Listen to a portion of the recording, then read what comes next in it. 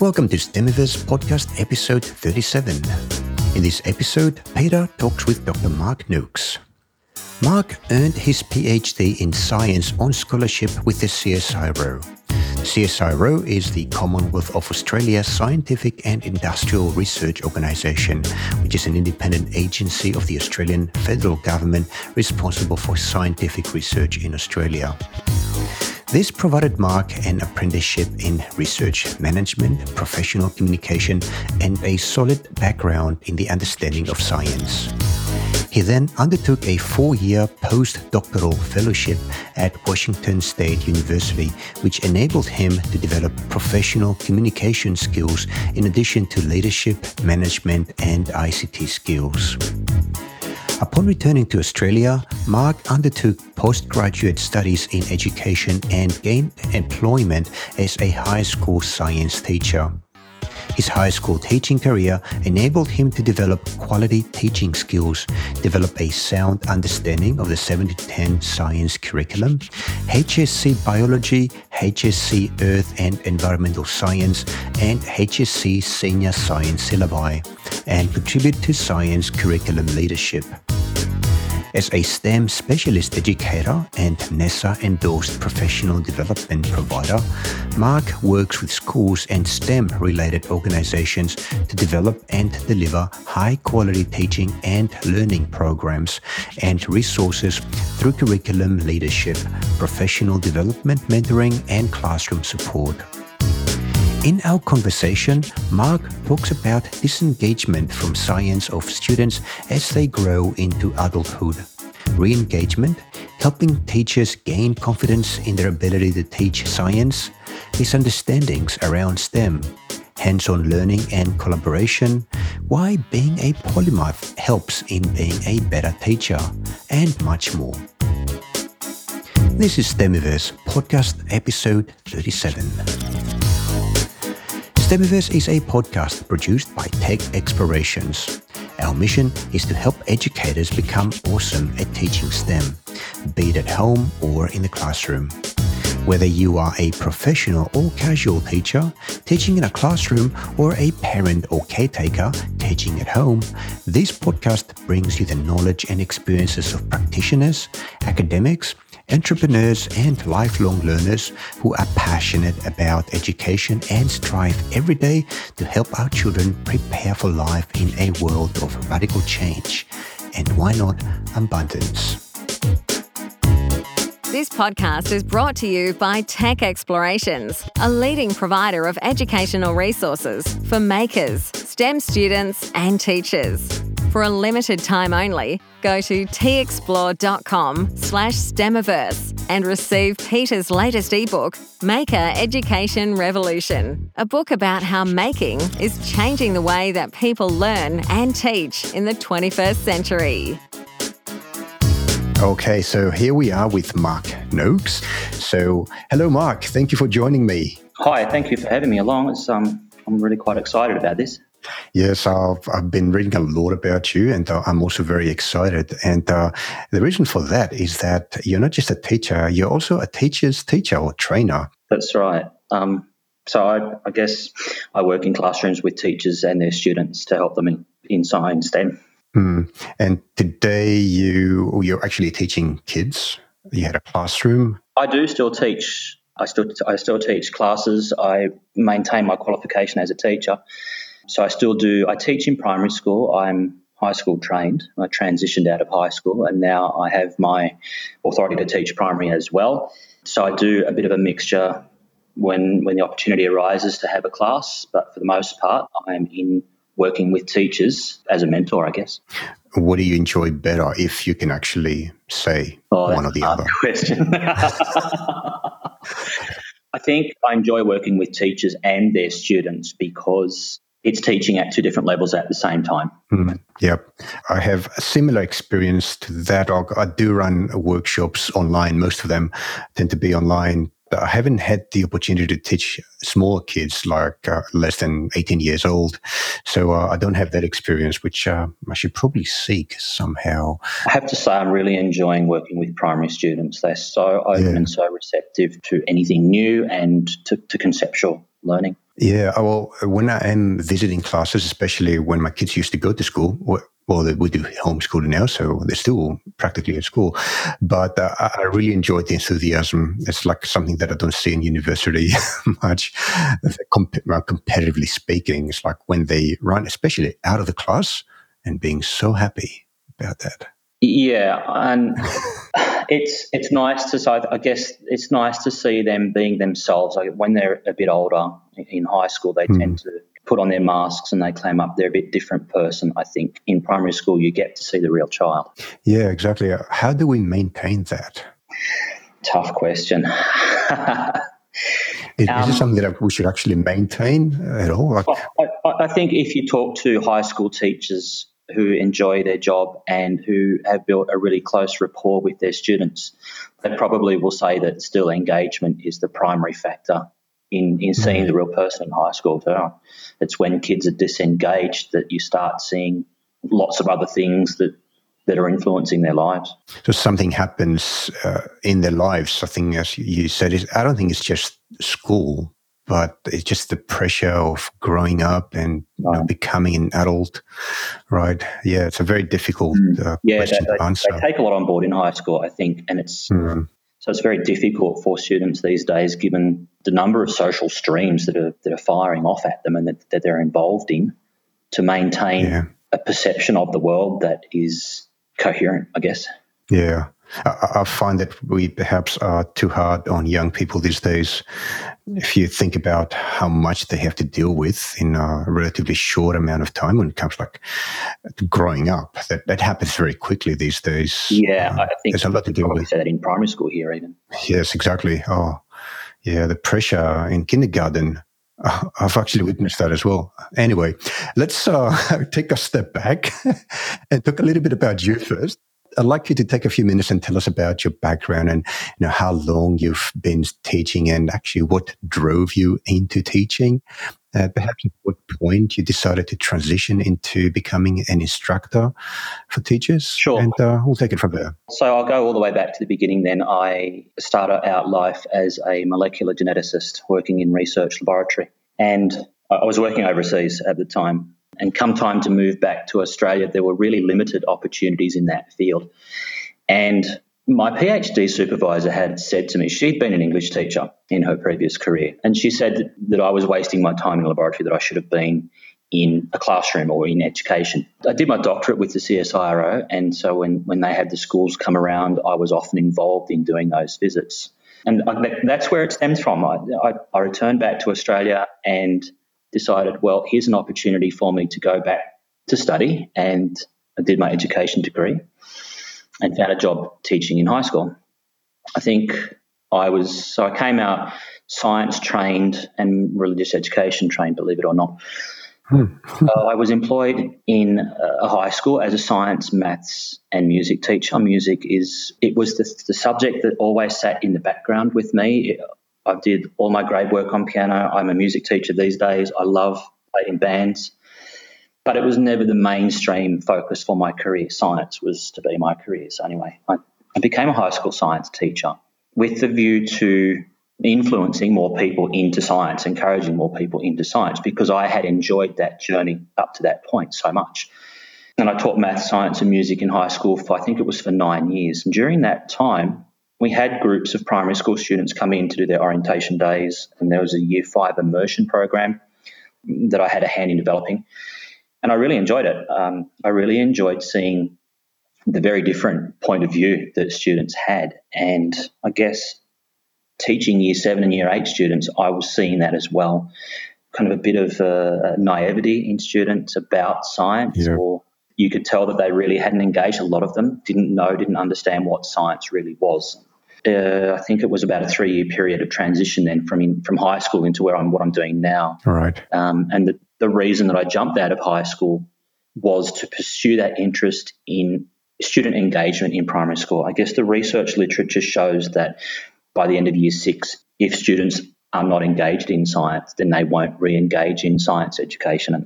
And that's a problem in high school. As a high school teacher, I guess a lot of high school teachers face. So that's I found a kind of a niche there. I'd heard of a couple of other people in different states doing similar things in primary school, so high school teachers jumping back into primary school.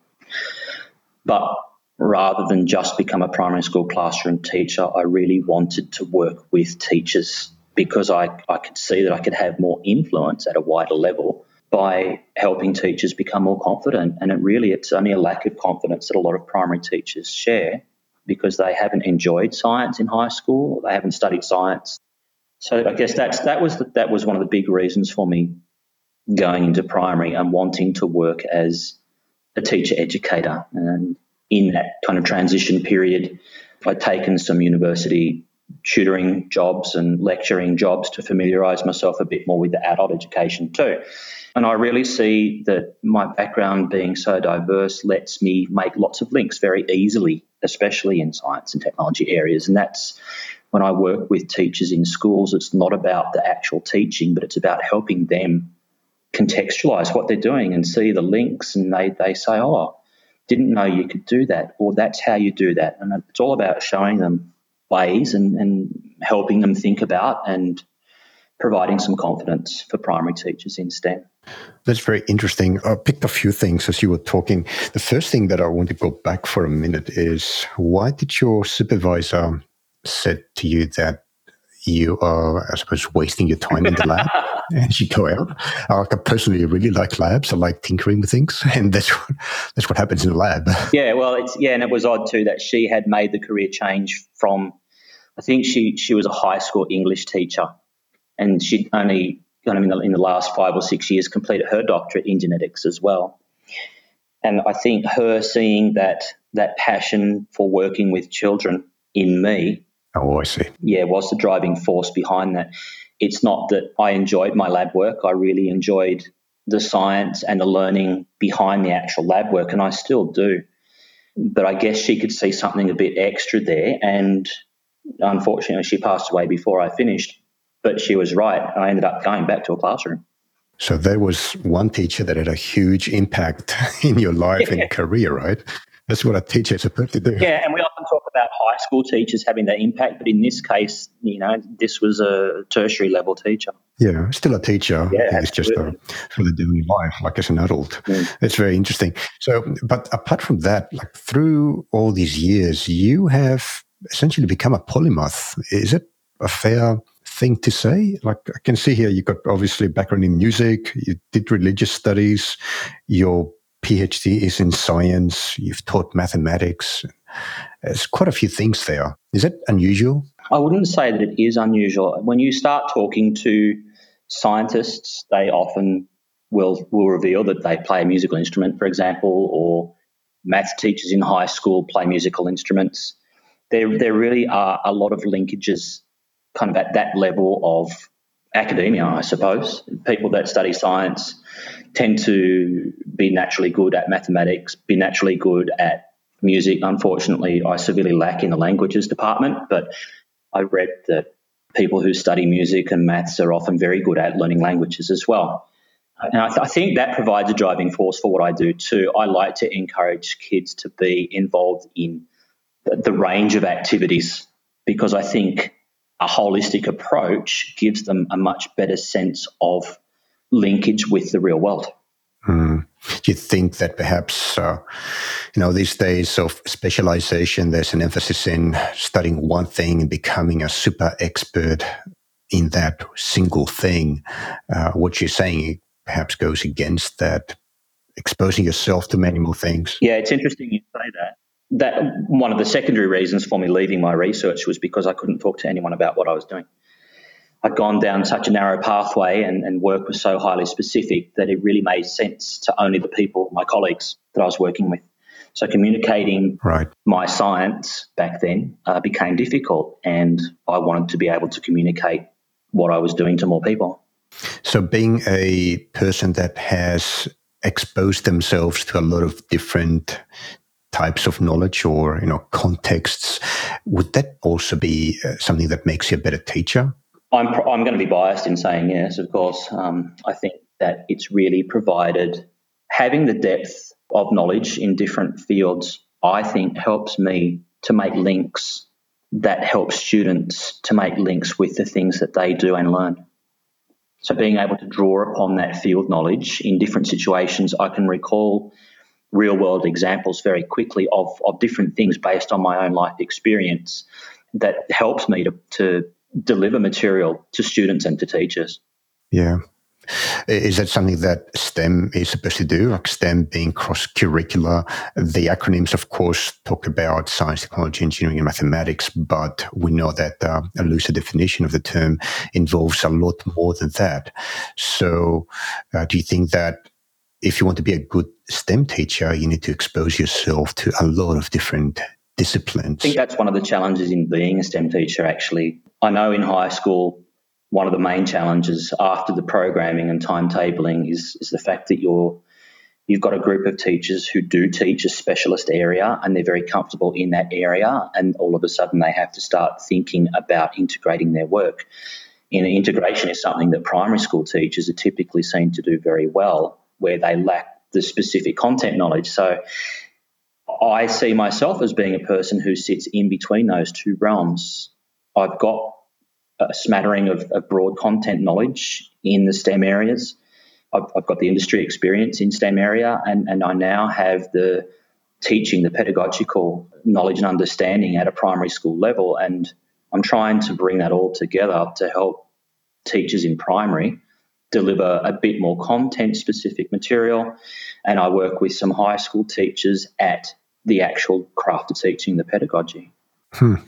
That's another interesting thing. So once you have the ability to communicate with those different fields, with multiple fields, you can also communicate with a lot of different people, right? So that's where team building comes into it. And, from a team building perspective, working with groups of teachers in a primary school, working with teachers between primary school and high school, even trying to get more linkage happening between primary school teachers, high school teachers, and the students in those situations as well is something I think we should be looking at fostering.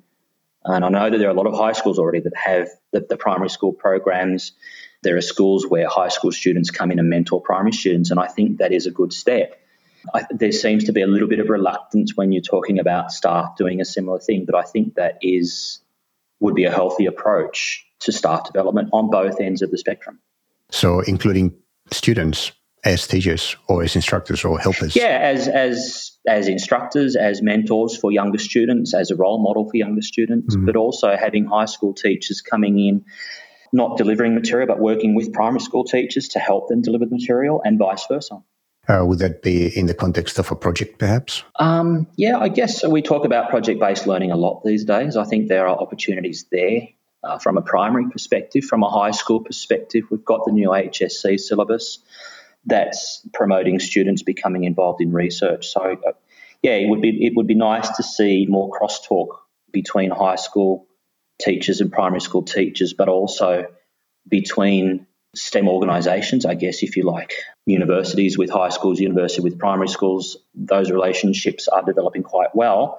And I think we're just starting to see some industry relationships supporting high schools and potentially primary schools through that as well. Well, that's quite interesting. I haven't thought of that in the past. So what you're saying is that a primary school is no longer just a primary school. It's just a place where young kids up to 12, 13 years old go, but they interact with a lot of people, let's say lecturers or teachers from other institutions like universities and technical schools or high schools. Is that what you're saying? And is that actually happening? Have you got some examples of that? I have heard of, I don't remember the name of the school, but it's a Department of Education school. It's a new school. It's being built in Sydney. And I guess the premise of the school is it's a primary school, I believe, that there is a community health centre and a community childcare centre attached to that school.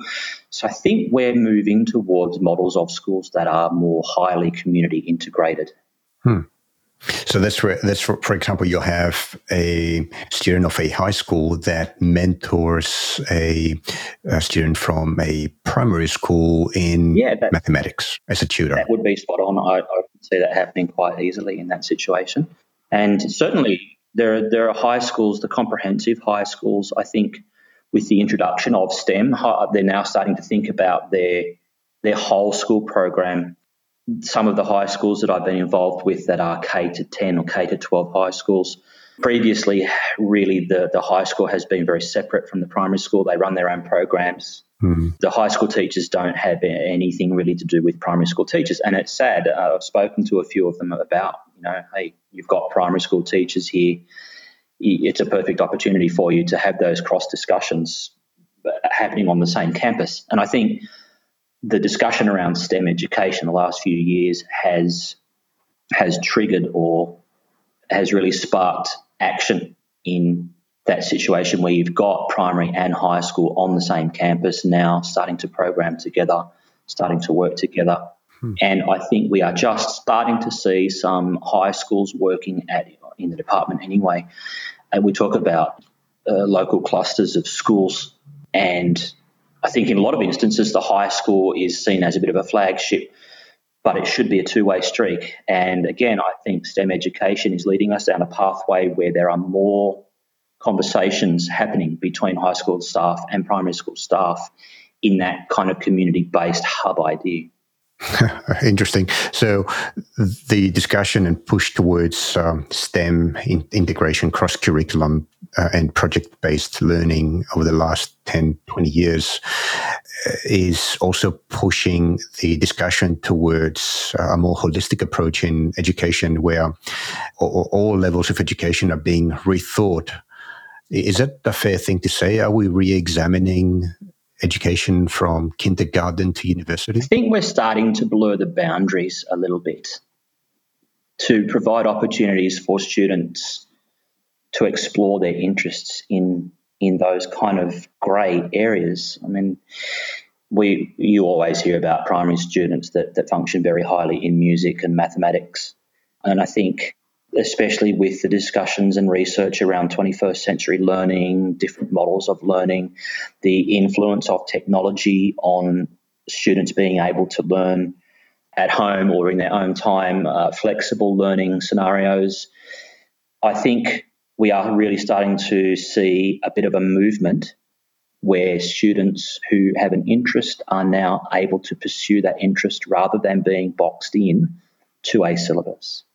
And that's because of the flexibility that the system is acquiring through this redesign and through this discussion. Yeah, I'd like to think that's where we're moving.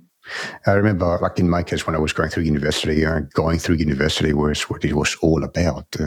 School existed so that kids eventually go through an HSC or some kind of examination process and enter university and hopefully graduate and get a job.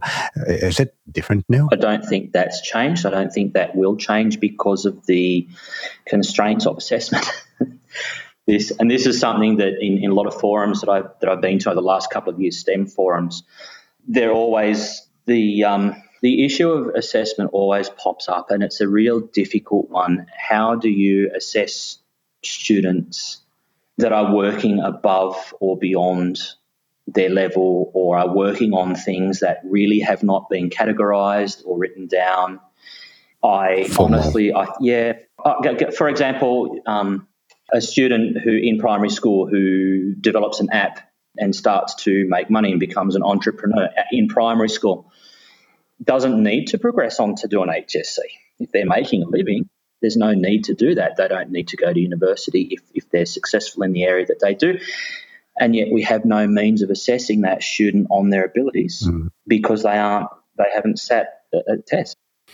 Maybe they're not testable anymore. It's like I think maybe we just sometimes there's a lot of thought required in some areas, and it's only minority. I'm not saying it's everyone in that boat, but I think when the opportunity arises for a student to pursue a course of learning that's different, I think that we need to think seriously about how to help that student and how to assess their abilities in that particular domain.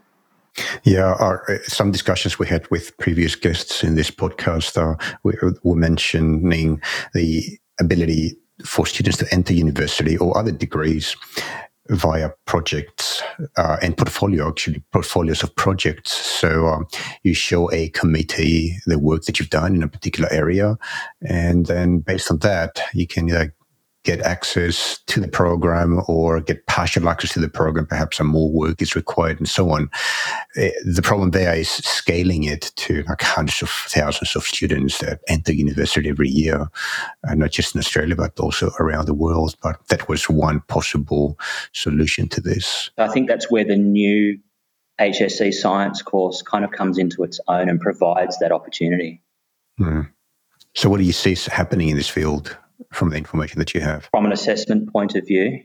From an assessment, especially assessing via portfolios of projects. I feel that that's probably going to become more the norm. When people enter the workforce, for example, they're asked to present a portfolio of work. They often have an e-portfolio. I do myself.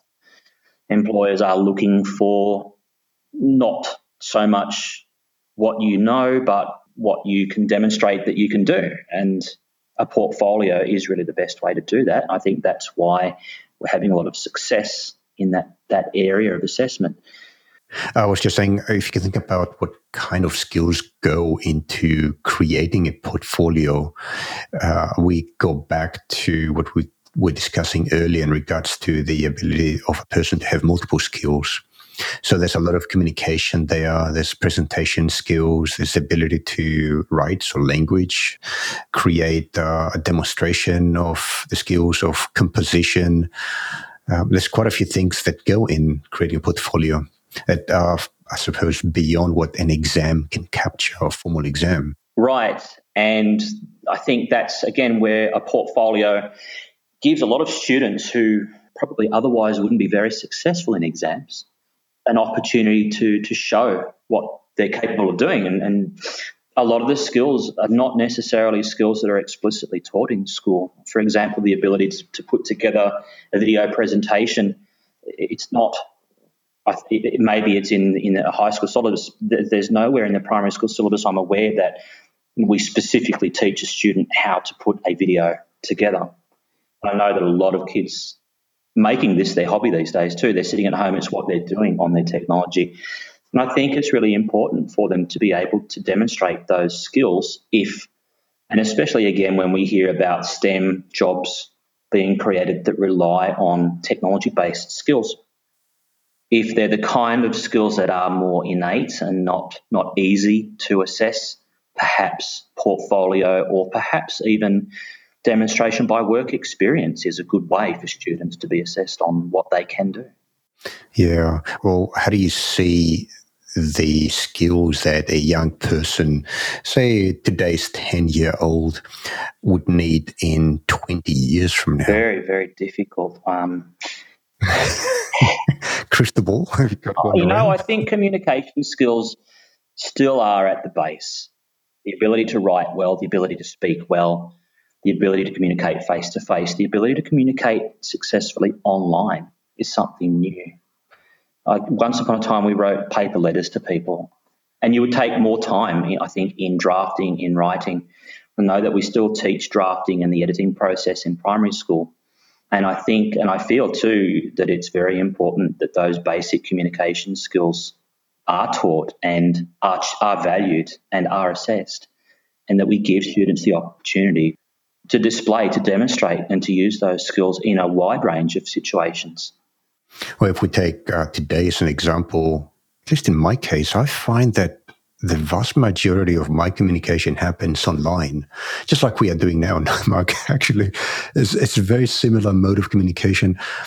The physical aspect of being able to see you is not necessarily there anymore. So we need to use other cues to coordinate. We also communicate a lot across not just time zones, but across cultures and instantly. So those smaller nuances and the peculiarities of how people communicate across the world are also becoming important to be able to be clear.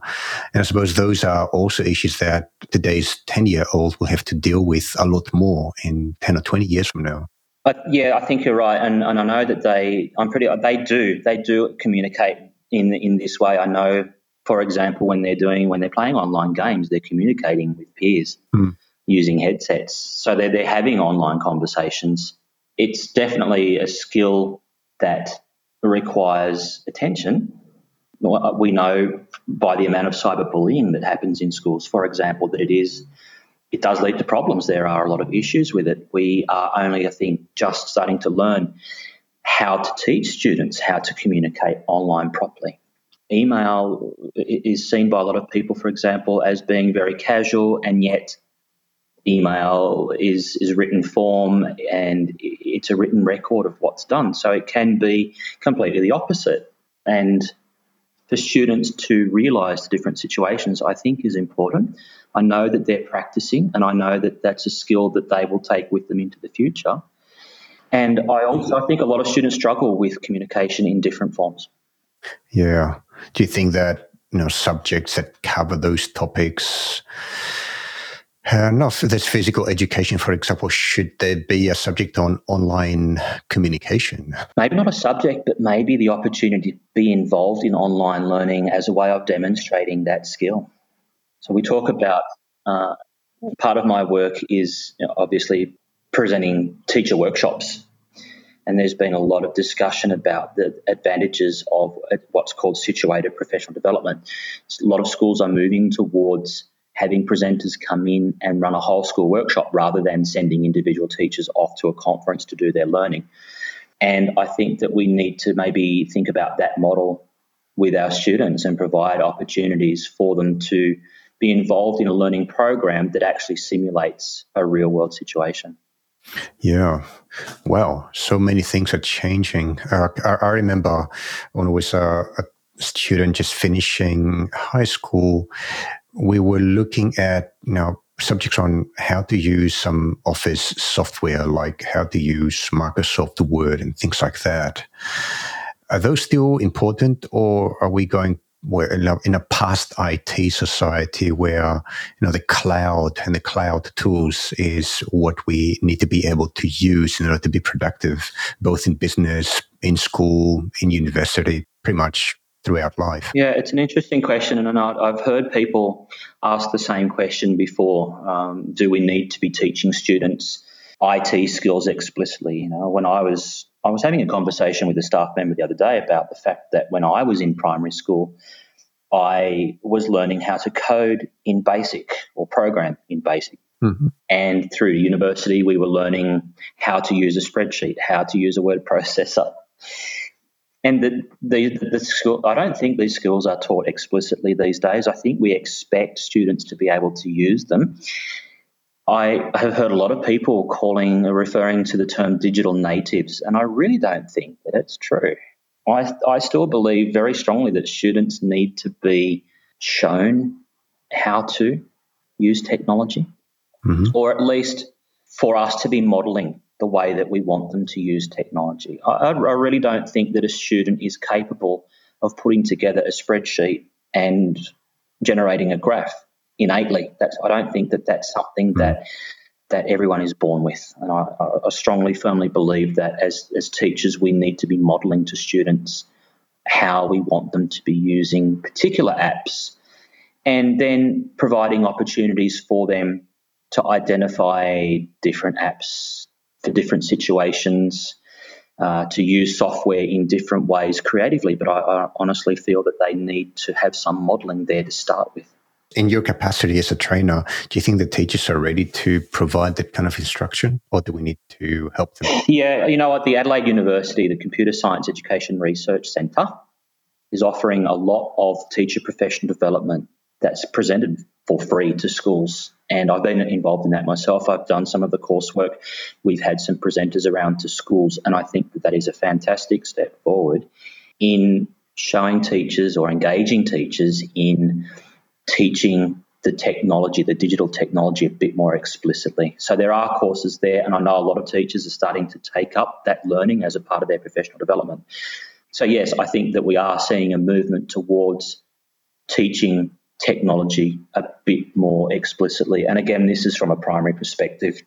I know that in high school we've got a different syllabus or different digital technology syllabi that promote that kind of learning.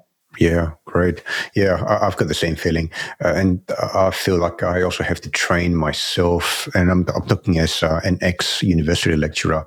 I was having trouble communicating with my students via email because the language they used, I could not quite understand. It was too modern. The grammar was different to what I had learned in school. Words were shortened in order to preserve space, I suppose, and become more efficient. So yeah, it goes vice versa. It's funny that you should say that. One of the principals at one of the schools that I work at was he brought in I think it was a grammar book that his brother had used in year six, and this must have been, I think, 40, 45, 50 years ago even. He was reading through, and the thing that struck me was the size of the vocabulary. And it made me think I think a lot of students have a very limited vocabulary these days. And, I tend to feel that the ability to use words, it is very important given that we communicate so briefly and so rapidly that, an email can't be deleted, and it's very easy to say the wrong thing, use the wrong word in the wrong context. Can't take it back anymore. That's another thing that people need to understand, especially young people, because whatever they put in on Facebook these days or Instagram or whatever it might be will be there forever. Right. And you can't take it down later. There's a lot of ambiguity in what people say. Yeah. And something that we didn't have to deal with when we were at that age. True, and there seems to be such a huge difference in range of context these days too. That's very easy to misinterpret writing online. Yeah. I'd like to switch context now and just go into your work as a trainer of teachers.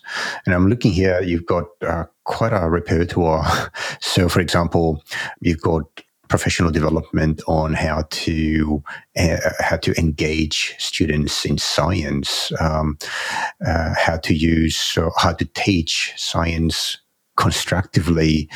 How STEM you're saying, is easier than you think. So could you take us through some of the things that you do in your capacity as a trainer? Sure. I'll start with my work in university, working with pre-service teachers. We're talking about students who are either doing an undergraduate course or postgraduate studies at both primary and secondary, but most of my work has, again, focused at primary level. A lot of teachers that come through university courses, and primary teachers I'm talking about, don't have a science background or don't like doing science because they've had negative experiences in high school, mostly, they say. We often do a hands-up survey very quickly in a cohort of maybe 300 students. Normally, there are less than 10 students who have studied science at high school. Wow, that's amazing. And I think historically, we're left with a lot of teachers in primary schools who are reluctant to teach science, technology, engineering, and even mathematics, all aspects of STEM. And it's not that they can't. It's because they've had a negative prior experience and they now lack the confidence to do that. So, yes, it's true. I've had a lot of different, diverse and varied experiences in teaching a very wide audience in different subjects. And for me, that's been very deliberate. To have a broad background myself, I think, is modelling to people that being able to make connections is important these days in a modern world. And as a teacher educator, I see my role as being more of a companion or a mentor or someone who is there to provide support, to bounce ideas off. And I guess in me showing people how to make, or in the fact that I can make connections for people, they learn to make connections for themselves. So outside of university then, working with pre-service teachers is one thing. They're learning about the theory and they're learning to put that theory into practice. So there's that aspect of teaching. But then my work in schools is working with teachers who have completed their study. Some of them are early career teachers, but some of them are mid to late career as well that really have never engaged in teaching STEM. And so when I have run workshops at conferences that focus on the fact that STEM is not difficult to teach. I see myself as a person who promotes confidence in teaching STEM. And I think one of the things that I really try and push is this idea that STEM is not a subject. And because a lot of teachers think, oh, we're going to teach STEM today, we have to have all of these elements in the lesson, and that really freaks us out because there's just so much there to cope with. How do we possibly draw all of those areas and all of those syllabus outcomes and all of the resources all together into one place? So the task is too great, and that's what causes a bit of fear. Right. There's this huge wall of perception that STEM is kind of untouchable. Or now, actually, I think we're moving beyond that. I think that there's a perception that we have to teach STEM. And all of the digital technologies, I think there may be some confusion about or between what's digital technology and what is STEM. And I think that a lot of people, maybe myself included, sometimes blur that line between STEM and the fact that digital technology is not necessarily STEM or vice versa. Yeah. You mentioned about building confidence.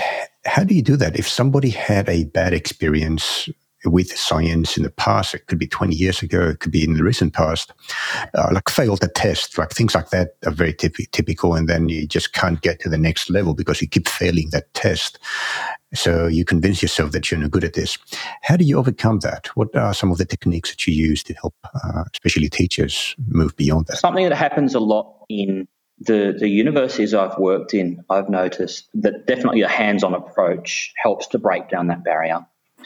And over and above that, I think a collaborative approach softens that barrier, where you've got groups of students, and I know typically university students hate working in groups because they're being assessed on someone else's work.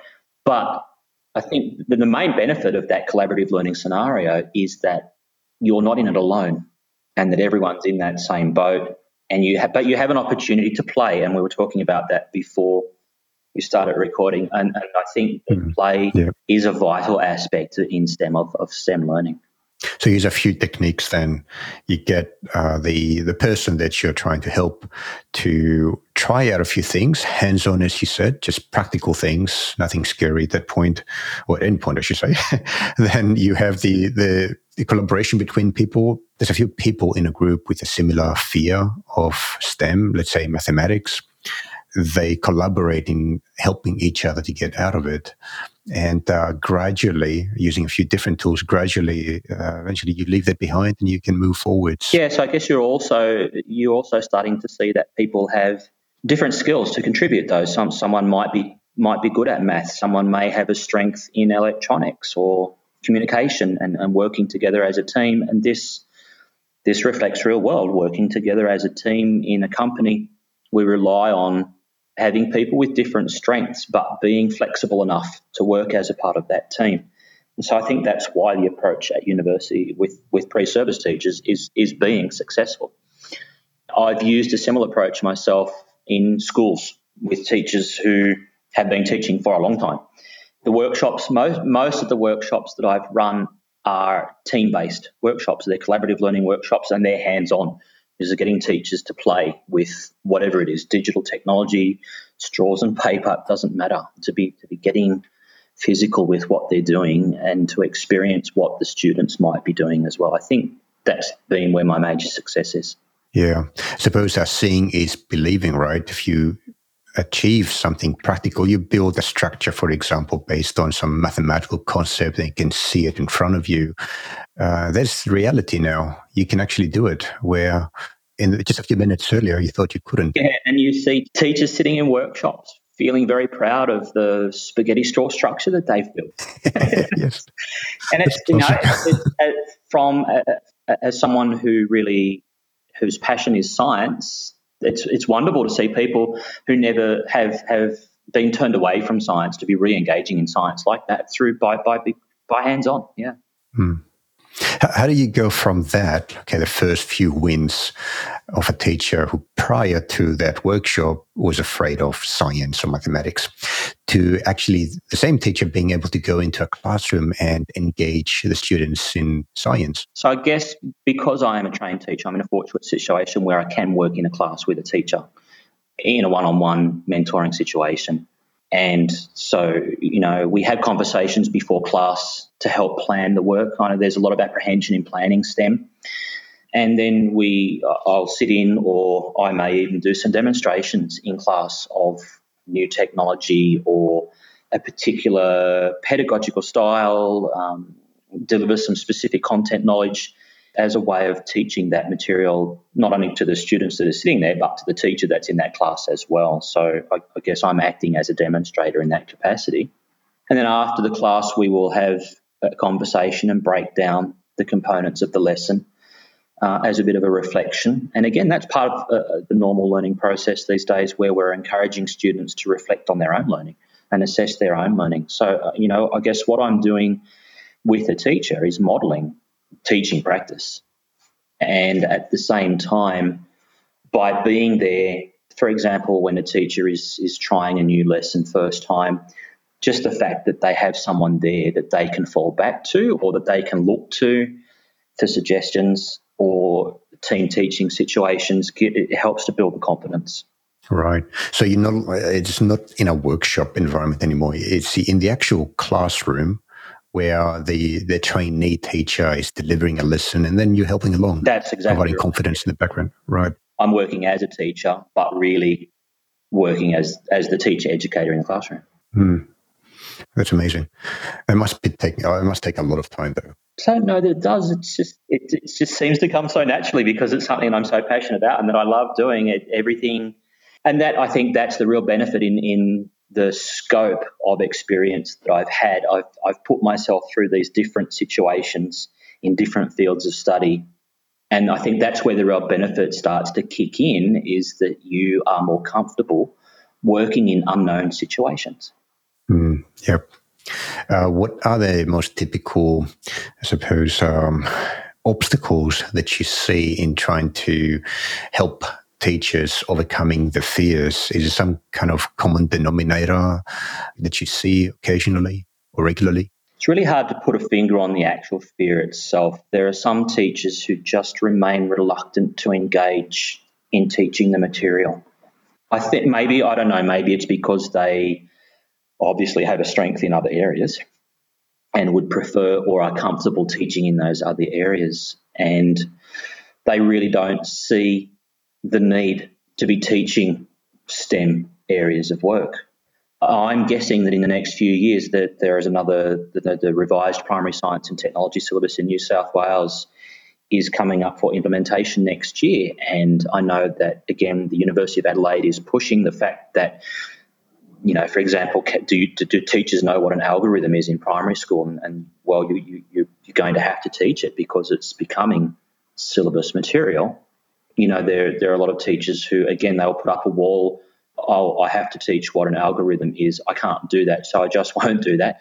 And then there are a lot of schools that are starting to work, like I said, working in a community situation, and that's why they're starting to draw upon the content knowledge of high school teachers, of industry specialists. We see scientists in schools programs, parents coming in more and more in that community hub, and I think that's the real benefit of having a school functioning as a part of that community hub. We can just draw on so much support these days. So another thing then they can advise teachers is that don't hesitate to invite others to come to your class and deliver a unit of work. Yeah, and I think that especially early career teachers now are completely comfortable working with other people in their classroom. It's the way that they're learning in uni themselves. It's the way that we're teaching our students in schools to learn to be comfortable about showing evidence of their work, evidence of their learning. We talk a lot about data use, and again, teachers need to be, I think, and this is one of the big pressures that teachers face, is collecting data and collecting evidence and having to analyse that when they historically haven't had to do. And so all of those analytical skills that teachers are being called upon, I know that they're valuable skills for teaching students because the students are going to be needing them. Yeah. It's a data-rich world. Cool, I'll say. Another thing, and correct me if I'm wrong here, I think you also do work in re-engagement of students in science. So a bit earlier, we were talking about how students are always very enthusiastic as they are younger, say in primary school, and then something happens in life in general, in school perhaps, and that excitement diminishes.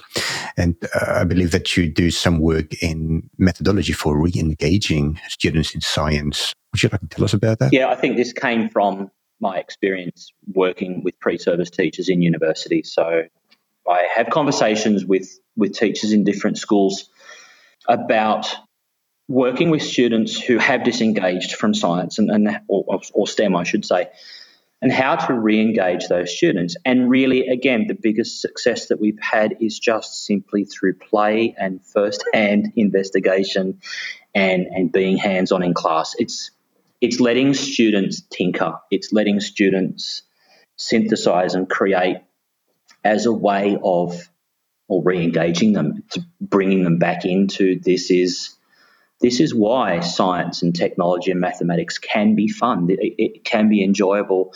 This is how it makes sense. This is how it links to the real world. This is why it's important when you leave school, for all of those reasons. And a lot of students, they start to play, they start to meddle around with mathematics, playing different games, making grids, and they think to themselves, hey, this is not how I thought maths was supposed to be taught. This is actually maybe a little bit fun. And maybe it starts to make sense to me. And all of a sudden, I'm interested in what I'm doing. I had that exact situation happen today. I was working as a casual teacher in a class of year 3, 4 students. They were learning about multiplication, times tables, and they were dreading what was coming up. And I threw a grid at them and they learnt to multiply using a grid. And then, this may seem old school, but I introduced Battleship. Yep, the game, right? And reading coordinates. The game, Battleship, yeah. And I had 100% engagement. Students that were nowhere near interested in mathematics were all of a sudden having fun because they were playing a game. I said, hey, did you realise that what you're doing is maths and it's learning to read maps and coordinates? Oh, they said. Oh, that makes sense.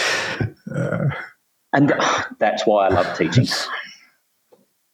So the key there is to do science without actually allowing the students to realize that they're doing science. You disguise it behind some kind of game situation, make it fun. I often talk to people about the planning side of this is difficult for people, I think. And I often refer to setting traps that spring and being the ability to plan further down the track to spring those traps for students to have that moment of understanding is the real key and the real art to teaching. I think any teacher who is a successful teacher who enjoys and loves their work will say the same thing, and that's just good teaching practice.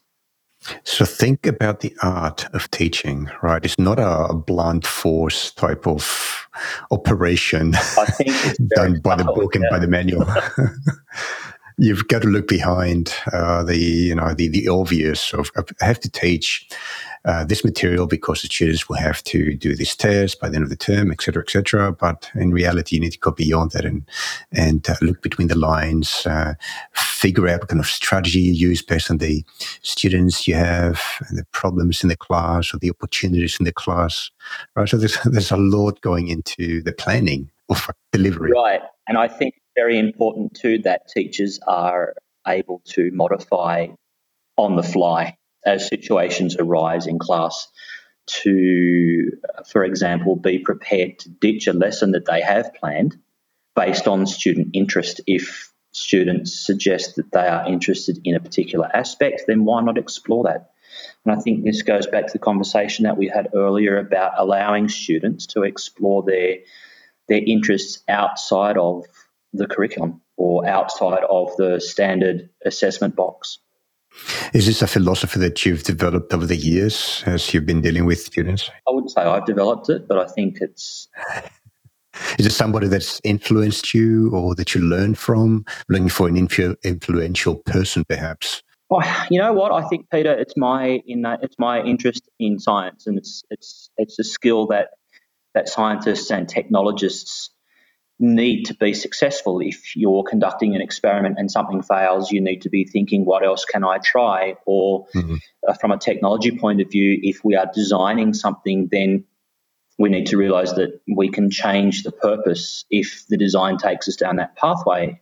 And again, I think having the diverse background, being a flexible person, is a skill definitely that's required for contemporary teaching. So for a teacher to be able to see an opportunity and be willing to release some of the control back to the students, or to pick up on student interests and present new material or develop material or provide the resources students need to follow that pathway, I think that's a real skill in itself when we talk about 21st century learning and integrated learning. And I think that that's something that students will take with them into the future.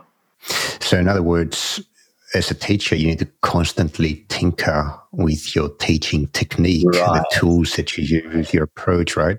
Tinkering is not just something you do in the lab or as you're playing with a gadget, but with your own teaching. Yeah, so most of the teachers that have had big influences on my life, we talk about being able to remember certain teachers for certain reasons. I think it was because they all they were flexible enough to allow me to pursue my interests in class or outside of class, doesn't matter which. I think any good educator is able to see that in a person and provide the opportunities for that person. Do you think that teachers should actively, try to influence their students by providing honest feedback, just like your PhD supervisor did with you? And I think that that's something that I try and do and that I try and model. Certainly when I'm teaching, students are interested in the stories that I tell, in my experiences, in how I make linkages. Sometimes the linkages are very kind of cryptic almost, and it promotes a bit more higher order thinking. Students need to slow down and to think a little bit more about how what they are doing in class relates to what they could be using outside, or the other way around, what spaces they're using outside of school bring to the classroom and help them in the classroom. That sounds like mentoring a little bit more than teaching. Yeah, is it a fair assessment? It's hard for me to divide those sometimes. It's a part of what I do. I enjoy doing that, and I think it would come naturally to any teacher to draw upon those different experiences. You could possibly call it mentoring. You could possibly call it coaching. You could possibly call it life skills. I think it's a part of the art of being a successful teacher. There you go. Yeah. The art of teaching. I like that. I like how that sounds. There is a book, actually. Is it The Art of Teaching? I think there is a book by that name. Grady and Benville. I've got to check that out. Still have it on my shelf. Yeah. Well, speaking of books, would you like to recommend some books for our listeners? Ooh, off the top of my head, there was some really good work, and I should be able to recall the name, but Teaching Science Constructively. And it's an academic from Melbourne, and I really should be slapping myself on the wrist because I can't remember his name. It's okay. The book's called Teaching Science Constructively, and I know that's probably a little bit outdated now, but a lot of really good ideas about conceptual learning, engaging students through hands-on experiments. You know what? Mm-hmm. There are a lot of really good resources that come out of the American Science Teachers Association. It's called the NSTA, and a lot of books focused on hands-on learning, getting real with science. So that would be a good place to look as well. Yeah, I'm going to look this up and include it in the notes as well. It's a link to the association's site. I'll jot you a list as well. Yeah, thank you. That'd be great. By the way, we are in the rapid fire questions segment of the podcast. Now, it sounds like you are a very busy person. So how can you cope with all the things that you've got to do? Are there any applications or any tools that you use to keep yourself organized and productive? Yeah, again, I am a little bit old school, if you can say that Microsoft Excel is old school. It is a very useful. I think spreadsheets. I use spreadsheets for a lot. I use spreadsheets for databasing. I use them for graphing. I use them for project management too. So rather than there are just so many project management apps out there, and probably teachers, a lot of teachers probably aren't aware of Gantt charts. I was introduced to a Gantt chart working as an education manager for a company a couple of years ago. And they're very widespread in business and marketing, but not teaching. And it's one of the tools that I find most useful for keeping track of projects. You know, we talk about project-based learning in schools. Then we should be using project-based apps for organising our time. Absolutely, yeah. I did my PhD on a Gantt chart, by the way, and I finished it within about a month early of what I had in the Gantt chart. And I think the reason that I managed to finish it on time was because I was trying to make sure that I don't go past my Gantt chart projections. And I think time management is a huge challenge for teachers and for students these days. Yeah. So that's a good point as well. What do you use Excel for? Do you do data analysis or also as a project management? I use it for project management. I make Gantt charts in Excel. I know they're very rudimentary. I use Excel for making lists, for making tables, for analysing student assessment data, for timetabling. It just seems to have been a very flexible app for me, or for flexible piece of software. Absolutely. Yep, I love it. I use Google Charts these days because of its ability to collaborate with other people really easily, but essentially it's the same kind of tool. I really do. Yeah, I should have said the whole Google Word, Google Sheet, applications, and the whole ability to write collaboratively. I think I know a lot of schools are using the software. We get feedback in real time. We can have our own piece to say, and it's you're right. Google Sheets. I use it online myself to give people the opportunity to contribute. Yeah. How do you find out about the latest developments in education? Things such as, new teaching methodologies, new ideas for STEM projects, perhaps changes in curricula, in the Australian curriculum in particular. Do you have some kind of, for example, Google alerts set up, or do you use Google occasionally to find things? There are a couple of Facebook groups that are particularly useful. Groups. Mm-hmm. Butterfly is one of those. I know it's very popular and very widespread. Mm-hmm. The STEM group is very active there. Is it an open group? A Facebook group, yeah. So do you need an invitation to join? Is it a closed group or open? You do need an invitation to join on that, yeah. But you know what? My own academic experience and upbringing has provided the skill of being able to conduct a literature search. And the research skills, I'm always scanning research literature, education literature, what's happening on science news websites. I'm constantly browsing for ideas, what books are available, what's coming up at conferences. I think a lot of teachers engage in conferences for ideas. Yeah, I guess that they are my biggest sources of information and ability to remain updated. Yep. Do you have a blog or a place where you post your musings or learnings for other people? I have to admit, I don't. I don't have time to blog. I do provide material to Refraction Media, or they maintain a blog on their website about STEM and what people do, and I do send stuff into that periodically. But personally, I'm not a big blogger. Yep, no problem. It's okay. It is very time consuming, I've got to say, to write a blog these days. When I do blog, it takes me about 3 or 4 hours just to write one, say, 500-word article. So it's not something I can do very often, but I do enjoy writing. So a lot of people do as well. That's what they do. But yeah, I do. I write for a couple of amateur society magazines, scientific or semi-pseudo-scientific articles. I do enjoy writing it. Blogging is not one of those online. Pseudoscientific, you said. that word is very loaded for me. What do you mean by pseudoscientific? What do you mean by pseudoscientific? All right. Because when I hear the word pseudoscience, I hear of, say, homeopathy and things like that. Crop circles and aliens. Oh, no. I mean that I like to get in, and I was a member of, I'm a budgerigar person. This is how I learnt my genetics years ago, breeding budgerigars, and so I like to help out on a community level there, running community workshops, writing for their society publications, things like that. That's great. Well, we'll be happy to include those publications as well, or places where your work can be found in the show notes. I think it'd be interesting for people to find. Do you program? Do I program? Yeah. Do you have a favorite programming language other than Scratch? Yeah, look, I was talking to someone the other day about moving students in primary school away from visual coding, block coding, and that because I write modules of work for a company that produces 3D printers for schools. And the conversation was around I used to code BASIC in school myself, and they kind of looked at me and frowned and snarled and said that is such an archaic language.